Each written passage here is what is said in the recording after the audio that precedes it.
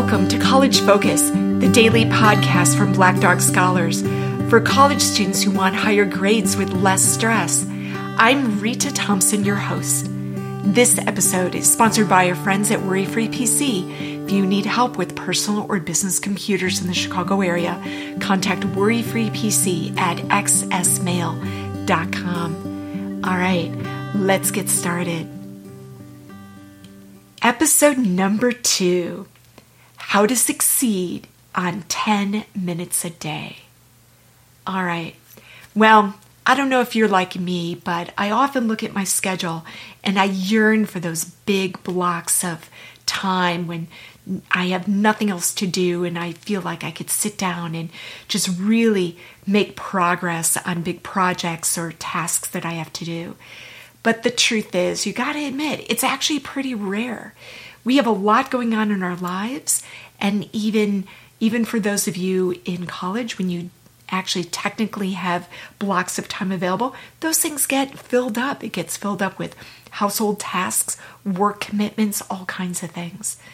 So instead, let's think about how well we can succeed on only 10 minutes a day. So I want you to think of time as your employee.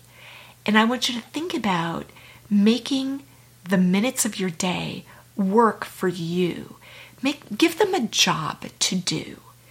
So instead of becoming anxious over the limited time that you have, think about your day as, I need to rescue time. I need to rescue it. I need to claw it back from the clutches of whatever, right? So often we get to the end of the day and we don't even know where the day went, right? How did the whole day go by so quickly? So I want you to adopt this idea of rescuing time. And you're going to rescue it in 10-minute increments. So again, why? Because you're going to make those 10 minutes, just like your employee, you're going to make them do something for you. You're going to make those minutes serve you. So let's think about what 10 minutes, just 10 minutes, could do for you. Well, what could you accomplish in 10 minutes? You could review lecture notes before the next lecture that would prime your brain and allow you to absorb information that much faster. You could generate questions for your teaching assistant or professor, regardless of whether you're going to post those in a discussion or email those or whatever. You could review the syllabus and remind yourself of due dates and topics for lectures and where this is going and how soon is that midterm going to come up.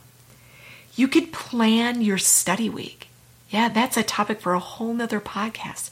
How do you actually plan your study week? You could brainstorm ideas for a paper. You could email a professor.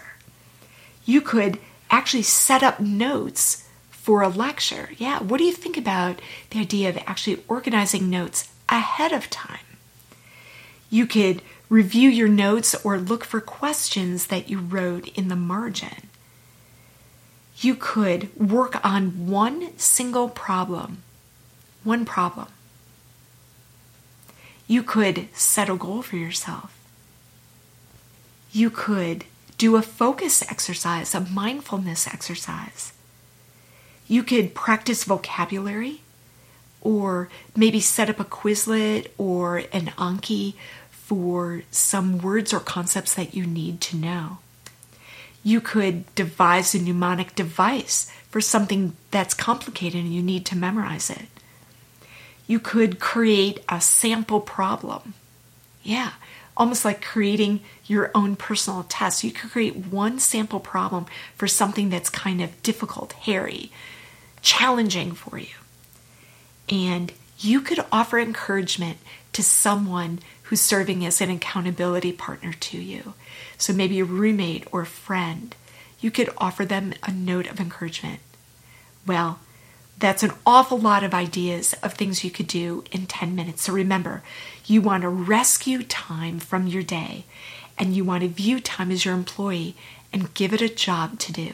So I challenge you, give your time some job and find those 10 minutes. All right. Well, I was so excited to spend some time with you today. And thanks so much for joining us. Be sure to check out our show notes, follow us on Facebook, and learn more at blackdogscholars.com. I'll see you in the next episode. Bye-bye.